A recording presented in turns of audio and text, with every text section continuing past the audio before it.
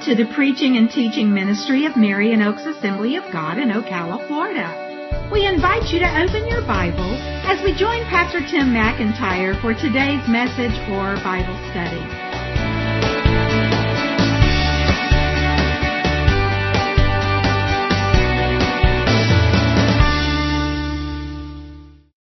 Tonight we're continuing our Bible study series called Living the Lord's Prayer.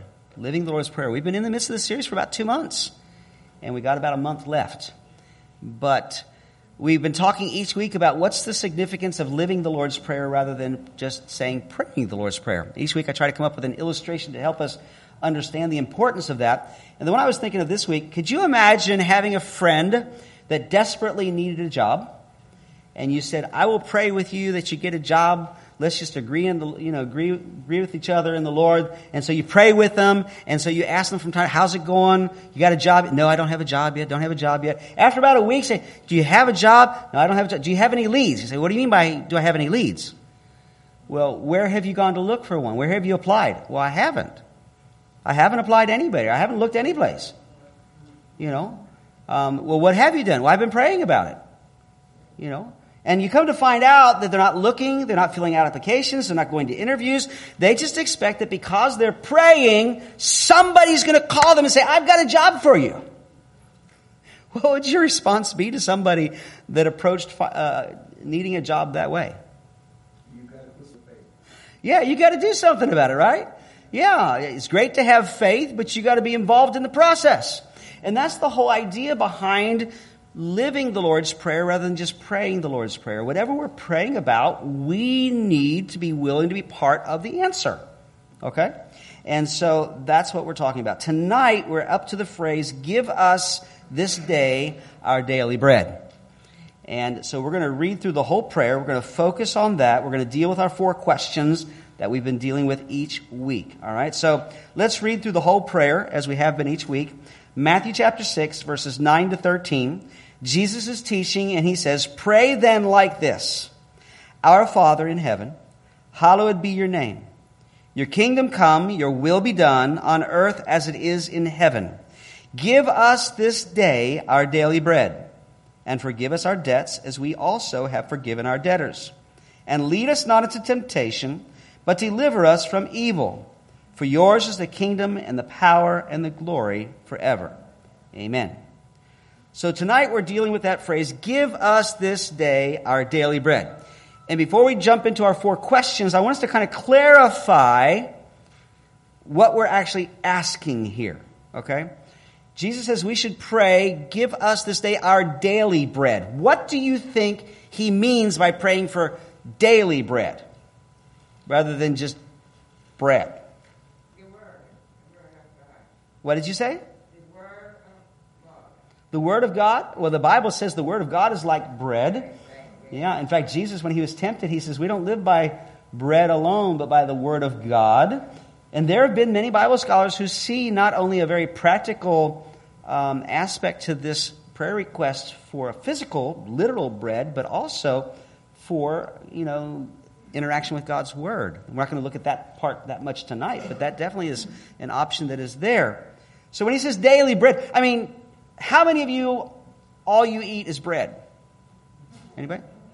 How many of you, that consists of most of what you eat? Maybe you add something, but it's mostly bread.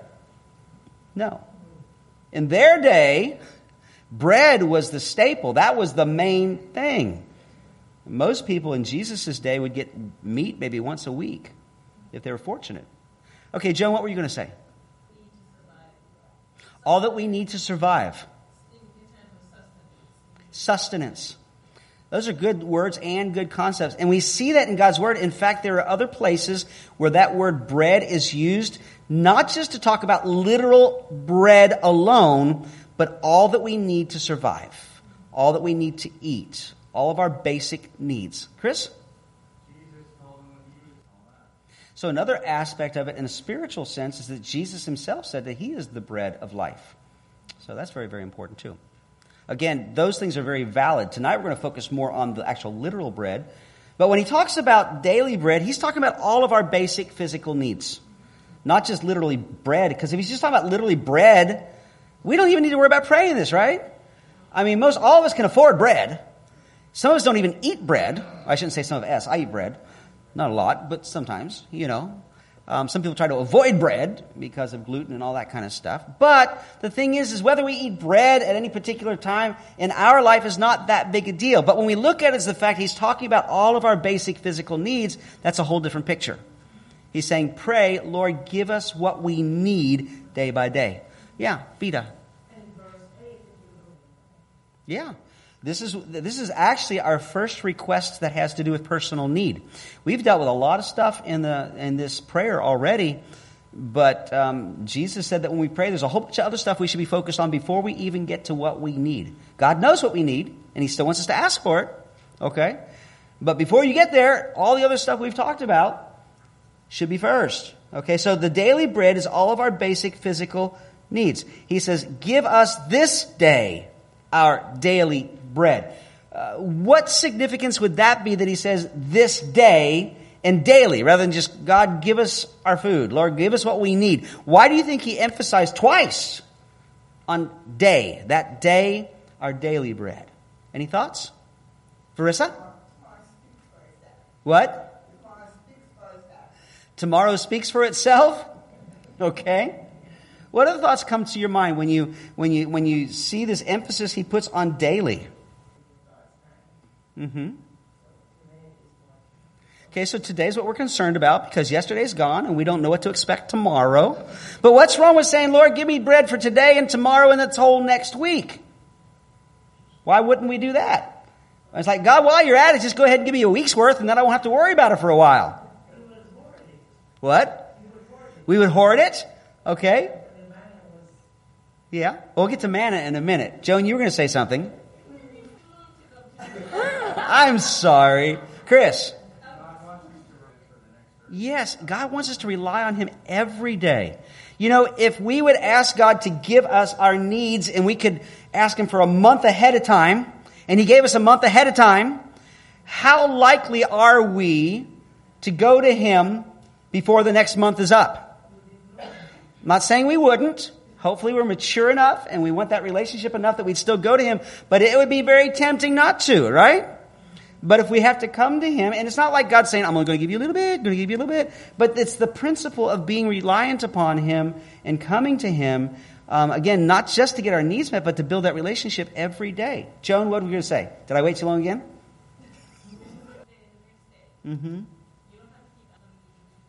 So we shouldn't do what Jesus said? I love giving you a hard time. Play the devil's advocate. Okay. All right. So we pray. Oh, I'm sorry. Bruce, go ahead. Are sufficient for. I think that's partly what was behind Varissa's comment too. We're going to read that passage a little bit later. But he said, don't worry about tomorrow. Today's needs and today's problems are enough to keep you concerned, and I'll take care of it if you trust in me. He says tomorrow will take care of itself. Yeah, it's an idea of trusting God day by day. Is that what you were wanting to try to get across, Joan? Is that what you're saying? Okay, trusting God day to day, and then tomorrow we'll trust Him again, and then the next day we'll trust Him again. But again, because we're just asking for it day by day, then we have that privilege, I'll put it that way, of coming to Him every day and seeing Him be faithful every single day. So when he says this day, the word that is used there could be, say, our bread for today or for the next day or day by day. Because if you're praying it in the morning, you may be praying for the bread for that day. But if you're praying it in the evening, you're praying it for the next day. But the whole principle is just day by day, God, we're trusting you and we're asking you for what we're going to need. All right? And I'm sorry, what? Yeah, it can kind of apply a little bit to what we studied last week when we prayed, God, your will be done. And His plans for our lives, that we're dependent on Him every day to even reveal His plans. One of the commentaries I was reading to study for this said that, this concept really applies to almost everything that we would pray about. That every day we need God's help. Every day we want to glorify God. Every day we want to hallow His name. Every day, we're going to need all these things that we are talking about here. Then one last thing before we jump into the questions. He says here, give us this day our daily bread. Now, we talked about the whole hour thing way back at the beginning. What is the significance of us praying, Lord, give us this day our daily bread, rather than, Lord, give me the bread I need today. That we need to think about others. Okay, it's not just about ourselves, all right? We need to be concerned about other people's needs and not just our own. So all these principles are going to guide us in answering these questions. So before we jump into the first question, I mentioned this very quickly before. Just notice where this request is placed in the Lord's Prayer. Okay? Jesus says, when you pray, Our Father in heaven, hallowed be your name, your kingdom come, your will be done on earth as in heaven. Then give us this day. This is the first of our personal requests. And in Jesus' model prayer, it comes way after several other requests. What is the significance of that? Any thoughts? What kind of things did Jesus say we should pray for before we get to our needs? John? Seek ye first the kingdom of God. Yeah, seek ye first the kingdom of God. That's one of the verses we're going to read tonight. And no, that's great. That's great. That's the whole thing. That our focus should be on God first, not us. Okay? God, our relationship with Him, the way that we honor Him, hallowed be your name. The way that we're concerned about what He wants, your kingdom come, your will be done, before we get to what I want and what I need. Okay? I would imagine that most of us, and I'll say us, when we're left to our own devices and we just begin to pray, usually kind of jump in with, Lord, I need this, or Lord that, for me, or for somebody I love, which is even better than for me, but less so, Lord, you be glorified, Lord, help me to represent you well in the world. Lord, help me to work for your kingdom and do your will. And Jesus says those things are actually more important. So let's jump into these 4 questions then, okay?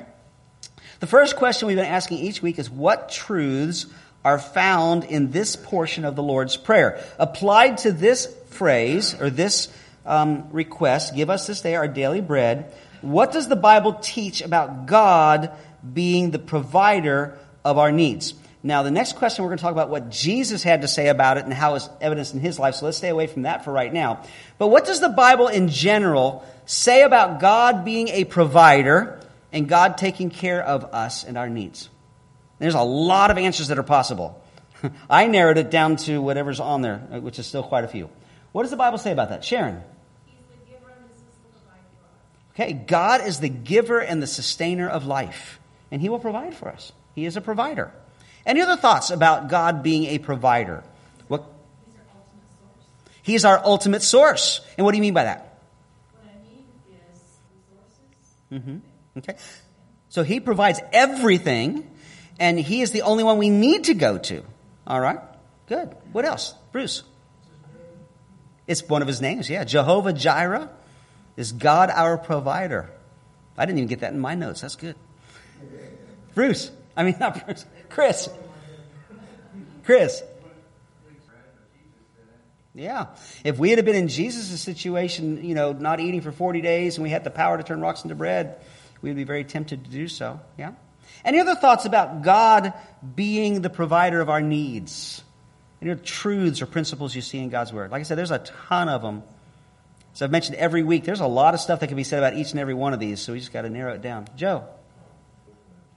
All right, yeah, that's a good principle. We pray this prayer, Our Father. That's way back at the beginning, and it's on the basis of our relationship with Him that we're coming to ask for the needs. Okay? I mean, when your kids, grandkids, whatever, they're hungry, you feed them, right? At least you should be. But if you got neighbor kids coming over to your house every day saying, at breakfast time saying, hey, feed me breakfast, you might be kind and be willing to feed them, especially if you feel like they're not getting enough at home. But then if they show back up at lunchtime and then dinner time and then for a before bedtime snack and then back the next morning for breakfast, you'll be saying, wait a minute, I do this for my kids, not for my neighbor's kids, all right? But that's a good point. As our Father in that relationship, He's concerned about our needs and He will meet our needs. He cares. Yeah, God created all things, and He gives us all things. All right. Marissa. That's right. The whole idea of Him being a father says a lot about this. Well, let me go ahead and give you the ones I did. I'm not saying these are any better than yours or any others, but these are the ones that came to my mind as being really basic from God's Word about God being a provider of our needs. Letter A is God is the original ultimate provider.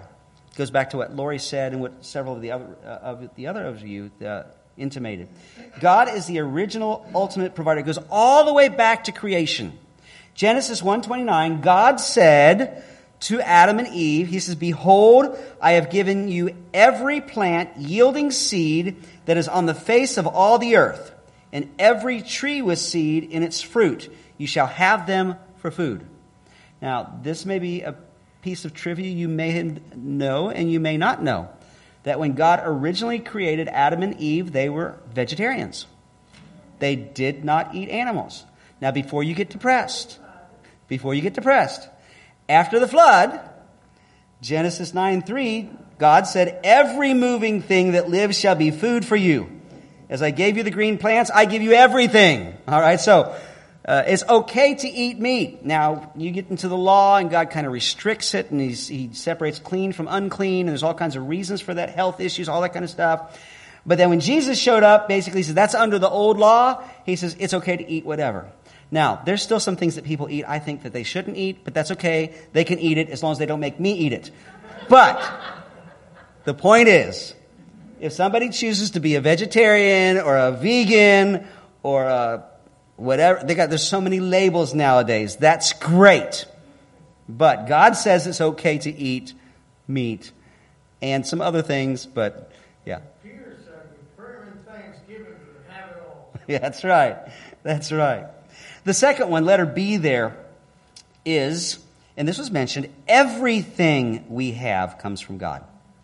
Talking about God being provider, not just food, but everything we have. Now, that sounds good. That sounds spiritual. Most of us would say, yeah, I agree with that. But how would you respond to somebody say, whoa, wait a minute. Everything? No, I work hard for what I've got. You know, I go out there, I work 40, 50, 60 hours a week. I earn that paycheck. I buy it. How would you respond to somebody? Well, everybody's answering at the same time. Go ahead, Dorothy, because you don't usually speak up. Go ahead. What are you going to say? Who gives you the strength to do it, right? God gives you the strength. What did you say, Marissa? He gave you life. Yeah. Who determined where you're going to be born? Did you determine where you're going to be born? You know, I was just listening to a sermon. Since I preach most weeks, there's certain pastors and preachers I like to listen to. And I was listening to a sermon this last week at a church in San Diego, which is California, about 60 miles from the border. And he wasn't preaching on this, but he preached on something similar. And he said something about, you know, my son was born in a local hospital. And he says he's got a whole different life than somebody that was born 60 miles south of here. Talking about over in Mexico. And who determines where we're born? God does. You know, and as far as the opportunities we have, the level of intelligence we have, a lot of those things are totally in God's hand. And so that's it. It's true, we may work for the money. We can even sing a song about it. I work hard for the money, you know. But it's God who gives us the abilities and the strengths and who's opened the doors for us to have what we have and to be where we've been and all that kind of stuff. I got a couple of passages, there's more than this, but Deuteronomy chapter 8, verse 18, God was telling his people Israel after he took them out of bondage and slavery, he says, "You shall remember the Lord your God, for it's he who gives you power to get wealth." 1 Corinthians 4:7, Paul was writing some people that were all proud of themselves and their abilities and all that kind of stuff. He says, what do you have that you didn't receive? If then you received it, why do you boast as if you didn't receive it? And I like James 1:17, every good gift and every perfect gift is from above, coming down from the Father of lights. The third thing, letter C, is God provided for the needs of his people throughout history. God provided for the needs of his people throughout history. You know, the biggest example that usually comes up, especially in the context of give us our daily bread, especially with it being daily and with it being bread, is we think of the daily bread God gave to his people, the Israelites, when they wandered 40 years in the wilderness. Manna. We're not going to read it, but that's why I have Exodus 16 down there. You can read it later. But that's the story of how God said, I'm going to feed you in the desert. You know, you're in the desert. You got some animals with you. You kill them all and eat them, you don't have any more. So I'm going to feed you. And he gave them manna. Trivia question. Does anybody know what the word title manna means? John's like, I remember hearing it one time. What? Heavenly food. Well, that's what it was, but that's not what it means. What is it? That's it. The word itself literally means, what is it? So it's like people got up, God put it there and say, what is it? And God says, that's it. Yeah, that's what you can call it. You can call it, what is it? All right. So anyway, he fed the manna. Can you think of any other examples in the Bible where God fed his people? What'd you say? The quail. He brought quail into the camp. Same situation in the wilderness. Chris? Elijah. God, he went out into the wilderness and God sent ravens with bread to feed him for a while. Okay. Any other examples? Joan? Yeah, we're going to get to Jesus in a minute, but you're right. Exactly. Jesus multiplying the loaves and fishes. But Jesus is God. Yeah. Like I said, we're trying to stay away from Jesus because we'll get to him in the next question. But yeah, you're right. Exactly. Jesus multiplied the loaves and fishes. All right. You know, Elijah had a couple of situations. You had the ravens. But then it says that God stopped sending the ravens because he wanted them to go someplace else. And he went someplace else and he saw this widow lady and said, would you bake me some bread? She goes, I don't have enough oil. In fact, I was just going to use the last of the oil I had to bake a little bit of bread for me and my son, then we're going to die. He says, bake mine first and you won't have to worry about it. And so he did. And then her oil just kept on flowing until the famine was over because they were in the famine. All right. Elijah's successor, Elisha, had some of the same things. All right. Elisha, again, it was a widow, and he said, would you fix me something to eat? And she says, well, I don't have enough oil. Actually, she came to him and she said, we need whatever. And he said, gather up I'm getting my two stories kind of conflated here. He says, gather up all the old word is vessels, but all the containers you have and pour the oil out of the one you have. And it just filled them all up. And she had enough that she could sell to provide for their needs for the rest of the famine. But here's a little known fact. Did you know that Jesus was not the first one to multiply loaves and fishes? Well, loaves anyway. There's actually a story of Elisha. It's in 2 Kings 4. You can read it later. But he's in this big group of prophets, and they're hungry. And somebody says, well, I've got like 20 little muffins, little whatever. And he says, that's not enough. And Elijah says, oh, it'll be enough. He just starts breaking it up and passing it out. And it was enough to feed all of them. Okay, so that happened even before Jesus did it. Yeah, Chris. That's true. They did it more because they found a source. Yeah, the 2 lepers that fed the whole town. That's a whole other story. But God did that supernaturally because basically it was the Assyrian army that came to conquer them. God drove them off, and the Israelites had been in the midst of a siege, and they were starving to death, and they went out and they got all that food that the Assyrians had left behind. It was still supernatural because God made it happen. So there's examples in there. But just a general principle is that when God's people were obeying him, he promised them and he delivered. You will have good harvests. Your crops will be abundant. Your grape harvest will be abundant. Your flocks and your herds will give birth to abundant number of animals. They'll be healthy. And as long as God's people served him, that happened. Now, we have to, I'm just going to throw this in. We don't want to spend a lot of time on it, but, these promises are conditional. Most of God's promises are conditional. God's people serving him and being faithful to him. God reserves the right that if his children are being disobedient, he's going to discipline them. And sometimes the way he disciplined them was by allowing a famine to come, or a drought to come, or crops to fail, or locusts to come and eat up the crops before they could harvest them. But God promised that when his people were faithful, he'd be faithful. Okay. Letter D. God has promised to provide for our needs, not our greeds. Okay. God has promised to provide for our needs, not our greeds. Now you can put in needs, not our wants, whatever works for you. Okay. Just draw from one passage in the New Testament, Philippians 4:19, and my God will supply every need of yours according to his riches in glory in Christ Jesus. Sometimes people like to claim that verse, and you can, if you fit the qualifications. People just have a tendency to take a verse and just pluck it out of Scripture and just want to claim it. Okay.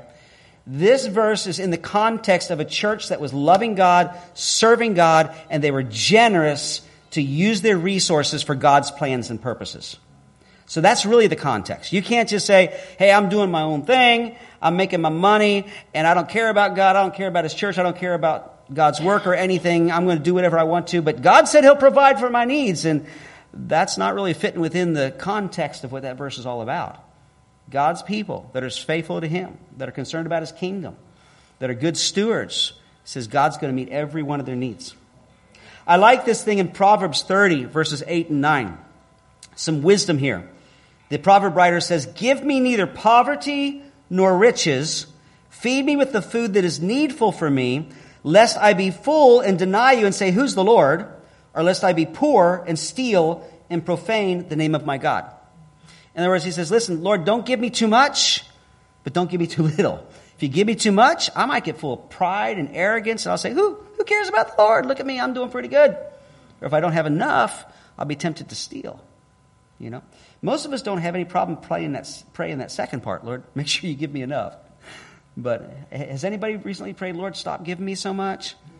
No. It's not something we would naturally do, right? All right.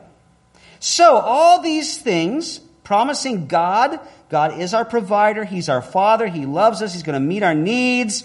You know, we see examples throughout history. He's promised to provide our needs. So that means we don't need to work, right? We just have to pray. God's going to provide. No. It goes back to our opening illustration, right? We've got to do our part. That's what I have down there for letter E. God provides, but we must do our part to meet our own needs. Now, this is not in an arrogant sense of, I'm going to stand on my own 2 feet. I could care less about God. I don't need God. I'm going to do my own thing. No, that's not what this is talking about. This is talking about, God, I'm looking to you. You're my provider, but you've provided me a job. Or you're going to provide me a job. You've given me the strength that I have so I can work. You've given me the intelligence that I have so I can apply it. I'm going to do my part. If it's not enough, God, I know you're going to take care of me. All right? Even from the very beginning, we see God telling mankind, Adam and Eve, I've given you superiority over the earth. You're supposed to dominate it, have dominion, but you're supposed to work it. Okay? So work was involved in it. Now, before the fall, work was a joy. And hopefully it still is for those that are working. At least some of it, right? Hopefully people love what they do. I feel sorry for people that work a job that they hate. They just do it because they have to. But there is a lot of toil and stuff. We don't care about our work. But the thing is from the very beginning, that was God's plan. Paul said in 2 Thessalonians 3, verse 10, if anyone is not willing to work, let him not eat. And we're going to dig into that a little bit more before we get to the end. Because, Jesus said to pray, give us this day our daily bread. So we should be concerned about other people. But that doesn't mean that we just give to other people regardless of what they're doing themselves. We'll get back to that. So, anyway, God provides, but we must do our part to meet our own needs. In the letter F, I put a lot of scriptures down here. We're not going to spend a lot of time on it. But this is so important because we don't want to be so self-focused. The letter F, God often provides for people's needs through other people. There are times we see in Scripture where God just supernaturally provides. The manna, the quail, okay? The loaves that were multiplied under Elisha. The loaves and fish that Jesus multiplied. But most of the time, God provides for people's needs through other people. Proverbs 19:17 says, whoever is generous to the poor lends to the Lord, and he will repay him for his deed. I'm not going to read it, but you can look up Proverbs 28:27. And there's a number of other Proverbs that talk specifically about how God's people should look out for the poor. All right? Philippians 2, verse 4 says, let each of you look not only to his own interests, but also to the interests of others. Now, that has to do with a lot more than just needs. That has to do with our relationships and care and all that. But it does have to do with needs. Don't just be concerned about getting what you need and all that kind of stuff, but look out for other people. It's interesting because James tells us how much we are willing and how much we will use our resources to help others when we can is a sign of our faith. And faith's a big deal, right? James says in James 2:14-17, what good is it, my brothers, if someone says he has faith but does not have works? Can that faith save him? If a brother or sister is poorly clothed and lacking in daily food, and one of you says, go in peace, be warmed and filled, without giving them the things needed for the body, what good is that? So also faith by itself, if it does not have works, is dead. It says if you think you're a great person of faith, but you're not willing to meet other people's needs, that faith isn't worth very much. Okay? John tells us that the idea of helping others is a very important part of having God's love in our life. Faith and love, those are two biggies, right? 1 John 3, verses 17 and 18, John says, "But if anyone has the world's goods and sees his brother in need, yet closes his heart against him, how does God's love abide in him? Little children, let us not love in word or talk, but in deed and in truth." He says, if you really claim to love God, and you really do, you're going to be willing to help other people that are in need. Short one, Romans 12:13, he says, "Contribute to the needs of the saints and seek to show hospitality." 1 Peter 6:17 and 18, we often don't think applies to us because he talks about the rich. I've talked about this before. We don't think we're rich, but we are rich. If people in Bible days saw all that we had, they'd be like, oh my goodness. You know, we're richer than 90-something% of the world today. Yeah, Michelle. If you own a person in the world. Yeah. Yeah. You know, we have life so much better. And so I just preface all that to say that these verses apply to us. Okay? 1 Timothy 6, verses 17 to 18. "As for the rich in this present age, charge them not to be haughty, nor to set their hopes on the uncertainty of riches, but on God." He says, don't trust in your riches. God's blessed you with them. Don't put your trust in them. Trust in God. Okay? I like this next phrase. "Who richly provides us with everything to enjoy." Isn't that the way most rich people live? I've got this to enjoy it. And there's some truth there. But you don't need to stop there. It says, "They are to do good, to be rich in good works, and to be generous and ready to share." So this passage says God allows people to have riches. Again, we may not think of ourselves in that category, but we are compared to most of the world. So that we can enjoy life, but that's not all there is to it. It's so that we can be used by Him to help people that are in more need than we are. We see a great example in Acts chapter 2. This is after the early church has been founded. It says, "All who believed were together, had all things in common, and they were selling their possessions and belongings and distributing the proceeds to all as any had need." Now, that's not talking about that they were living in a house, saw somebody in need, so they sold their house to give to that need because then they would have need. They'd be homeless. This is just talking about people who sold their excess, okay, or who downsized or whatever, okay? But they were willing to sacrifice because there were people that were in more need than they were. And it was a sign of the early church. Let's go on to the second question. How are these truths evident in Jesus' teaching and actions? In other words, how is the provision of people's basic needs evident in Jesus' teaching and ministry? Jonah already told us the one. You know, Jesus fed the 5,000, and then he also fed the 4,000. Two different feedings. There may have been more, but those are the only two that are recorded in Scripture. How else is the provision of people's basic needs evidence in Jesus' teaching and ministry? Any other thoughts? John? Even through his healing of individuals, that's a need. Yeah, he met other basic needs. In fact, you can go ahead and write it in because that's letter A. Jesus met people's basic physical needs through healing and deliverance. Jesus met people's basic physical needs through healing and deliverance. So, meeting their needs. He came to proclaim the kingdom of God. He came to die for sins. But while he was here, he was very concerned about people's needs. You can go ahead and fill in the second one because that's what Joan had said earlier. Jesus fed the hungry. Feeding of the 5,000 in Matthew 14 and feeding of the 4,000 in Matthew 15. Any other thoughts about Jesus' ministry or his teachings or anything about meeting needs? Chris? He had compassion on sinners. Yeah, okay. That's not a physical need, but a spiritual need. Yeah. He had compassion. But that also the idea of compassion brings out another thing is that he didn't do it because he felt like he had an obligation. He didn't do it because it's like, well, God's going to make me do it. He did it because he really cared. And that should be, I mean, that's not something I've got in the notes here, but we should be willing to live this out and all that kind of stuff because we care. Not because God's going to make us, or if we don't, he might zap us or whatever. Anything else from Jesus' ministry about the provision of people's basic needs? Well, I kept this part pretty short, but the other one is the one John mentioned earlier, letter C. Jesus taught that when we put God's kingdom first, God provides all we need. Again, we see this in the structure of the prayer, right? We pray about God's glory, God's honor, God's kingdom, God's will. We put that first, and then we come and Lord, meet my needs. That's the priority that Jesus is talking about here. And he teaches that later in the same chapter. You know, we're in Matthew chapter 6. And when we get to Matthew chapter 6, verses 25 to 34, which we're not going to read the whole thing, he says you get so caught up in your life and you're so worried about so much stuff. You're worried about what you're going to eat. You worry about what you're going to drink. You worry about what you're going to wear. You know, all these things. He says, but you don't need to worry about it. Your heavenly Father knows what you need. He's going to take care of you. But that passage ends with verse 33 and 34. But seek first the kingdom of God and his righteousness, and all these things will be added to you. Therefore, do not be anxious about tomorrow, for tomorrow will be anxious for itself. Sufficient for the day is its own trouble. Several of you quoted that or tried to, or something similar, in your comments earlier. He says, listen, you don't have to worry about what you need. Just serve God faithfully, and God will make sure you have what you need. And you don't have to worry. God will give it to you today. What about tomorrow? Don't worry about tomorrow. Okay? Now, does that mean that we don't do anything to plan ahead? No. We'll get to that in just a little bit.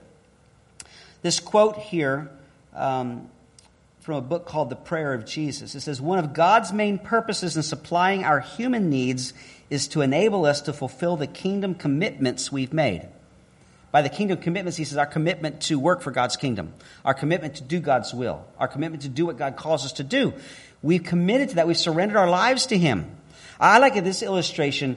Some of you have served in the military. I did never serve in the military, but if you serve in the military, you get a paycheck, but once you are in full service, they provide clothing, they provide food, they provide where you're going to live. But is all that just free so you can do your own thing? No, it's so you can serve the government, right? So it's not a perfect illustration, but it's very similar. When we choose to say, God, you are my king and I'm serving you in your kingdom. God says, great. You do what I want you to do. I'm going to make sure every one of your needs is met. Okay? Letter D. Jesus expects us to be actively involved in meeting the needs of others. Jesus expects us to be actively involved in meeting the needs of others. We see this, you can read this later, but Matthew 25, verses 31 to 46, is a parable called the parable of the sheep and the goats. And Jesus says, at the end of time, there's going to be a judgment. And this is one picture of many that he gave of judgment. He says, and God's going to separate the people, sheep on one side, goats on the other. And what is the basis of that judgment? He says, how they help people in need. He said, I'll say, you helped me when I was in need. You gave me something to eat when I was hungry, something to drink when I was thirsty. You gave me clothes when I was naked. You came to see me in prison. And they're going to say, when did we do that? He says, whenever you did it to somebody in need, you did it for me. And he says, others will be judged because you didn't do that. You didn't feed me when I was hungry. You didn't give me something to drink when I was thirsty. You didn't clothe me when I was naked or come see me in prison when I was there. He said, when did we not do that for you? He says, if you didn't do it for the people that had those needs, you didn't do it for me either. So Jesus expects us to help people in need. Now, we get to the practical part. Question number 3, how should these truths impact the way I pray and what I pray for? I'll give you mine in a minute, but in light of all this stuff we've talked about, God being the provider and how Jesus demonstrated that and what he taught about it, how should this impact the way we pray and what we pray for? Pray in faith. If God is our Father and he told us to pray for our needs, that he will do it, that we pray in faith, that if we say, Lord, please meet my needs, that he's going to do that. All right? Yeah, pray in faith. And that he knows what's best for us. If we don't get exactly what we think we should, then maybe it's not something we really need.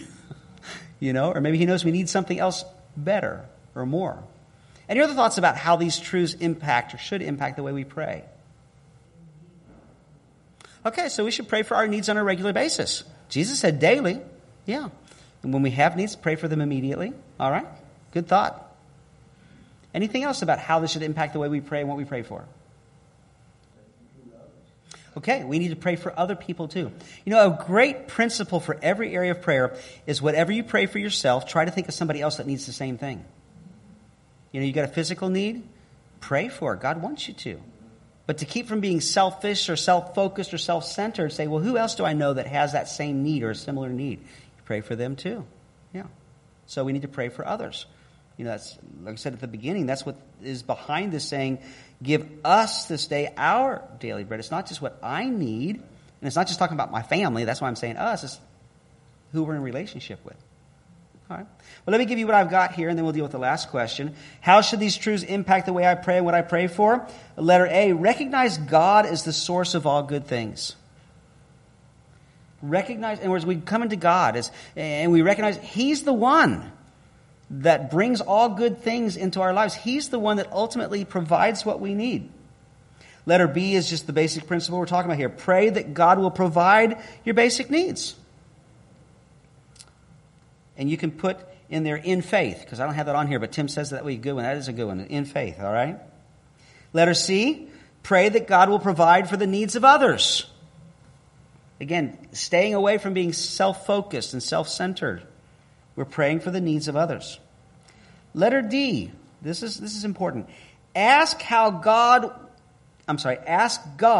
how He wants to use you to meet the needs of others. You see, it's one thing to say, Lord, please meet my needs. It's another good step up to say, Lord, would you please meet the needs of the people around me? And you can even make a list. But it's a whole nother step to say, Lord, how do you want to use me to meet that particular need? You know, it's something we probably don't think about very much unless we see a commercial or we see a TV show about hunger around the world. You know, when's the last time we prayed, Lord, what part do you want me to play in helping to alleviate hunger in another country? Not meant to be real heavy here, but these are the kind of things we should think about. You know, what are we doing for people that are in need, not just around us, but around the world?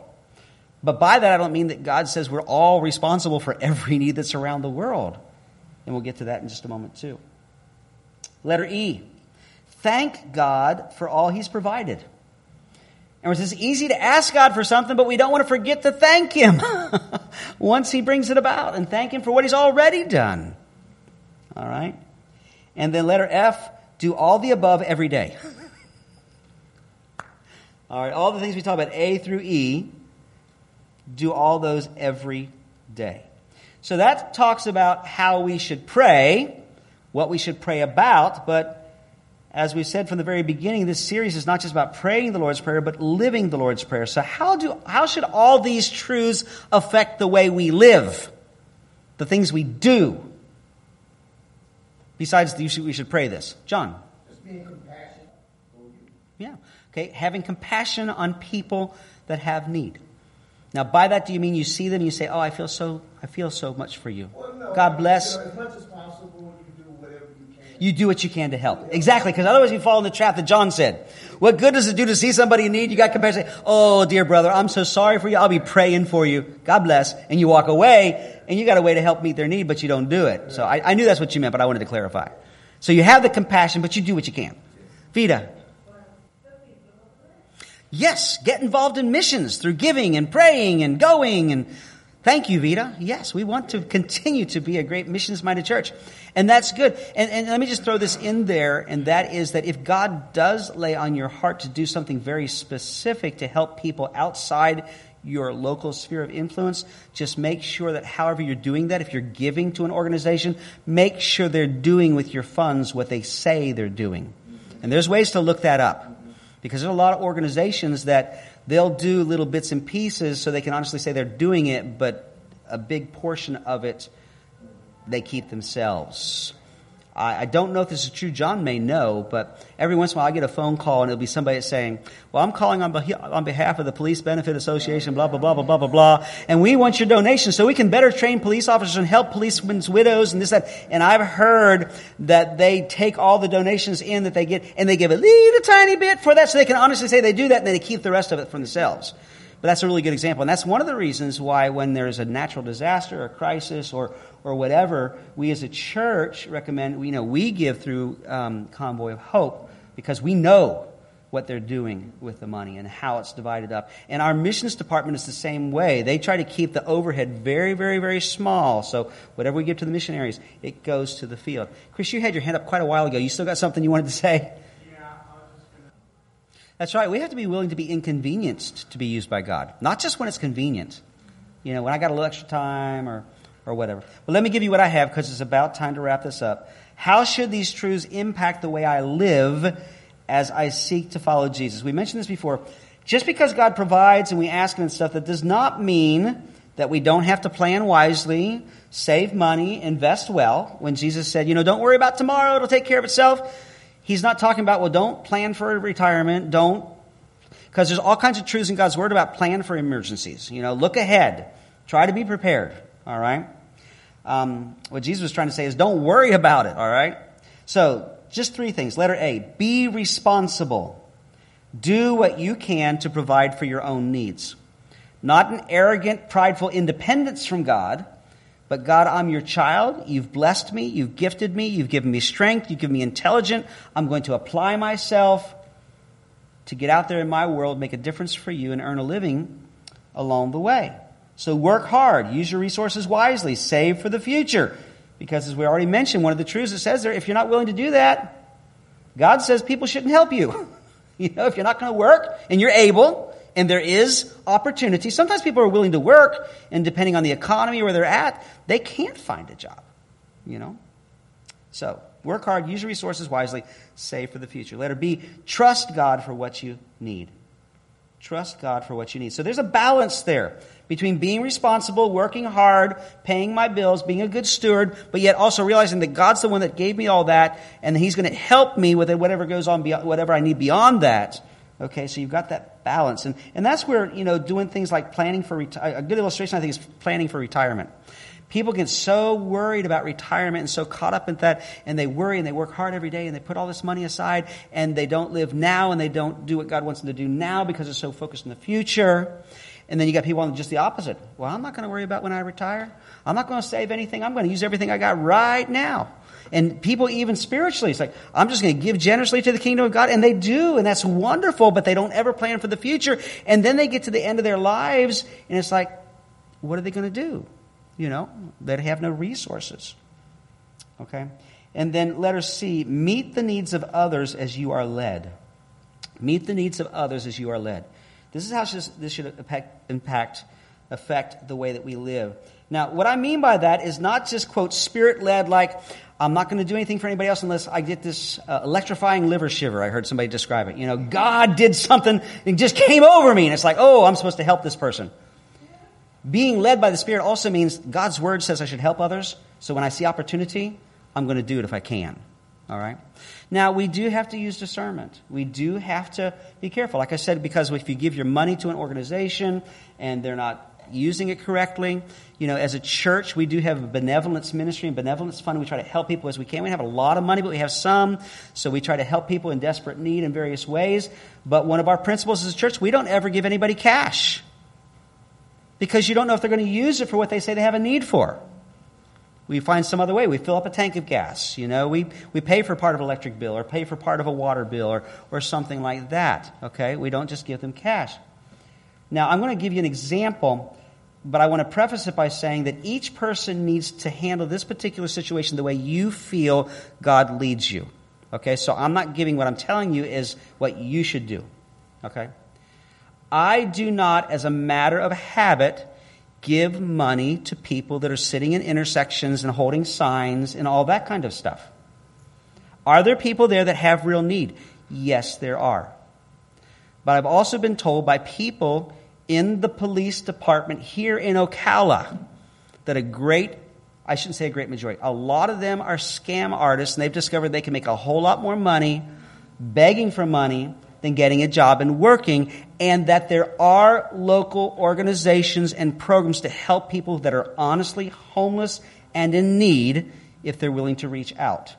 Now, again, you follow God's leading. I know great godly people that says, you know what, if I've got $1 in my pocket, I'm going to give it to them. I don't care if they're a scam artist. I don't care if they're going to use it to buy drugs or alcohol. I do care, but that's between them and God. I just want to be a generous person. That needs to be true no matter what, that we're willing to be a generous person to help people in need. How we go about it, we each need to pray about. Okay? But that's a good example. We need to use discernment and be good stewards of what God has given us, but it doesn't need to be all about us, but helping other people. So, thank God we have a provider, a Father who loves us, who cares about us, who's going to help us work hard and provide for our needs through our own efforts. And when our own efforts aren't enough, He's going to take care of us. But we got to make sure it's not just about us, it's about others too. So, let's pray. Father, thank you for this time that we've had in your word tonight to look at this particular phrase. We thank you that you are our provider. Lord, not a single one of us in this room have gone hungry lately, probably, unless it was by choice or we just missed a meal or something like that. You have blessed us so much more than the rest of the world. That's your choice, Lord God, and we rejoice and we thank you for that. But help us not to be all about ourselves, but, Lord, to be good stewards of what you've given us, Lord Jesus, always willing to help others and to have that compassion and that love. Guide and lead us, Lord God, as to how and when and how much we should use of our resources to help other people. And, Father, we thank you for it, Lord, in Jesus' name. Amen.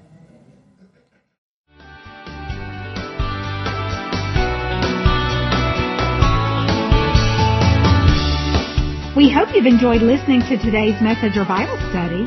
For more information, please contact us at area code 352-347-3001 or visit us online.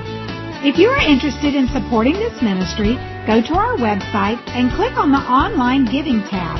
Our website address is www.marionoaksag.org.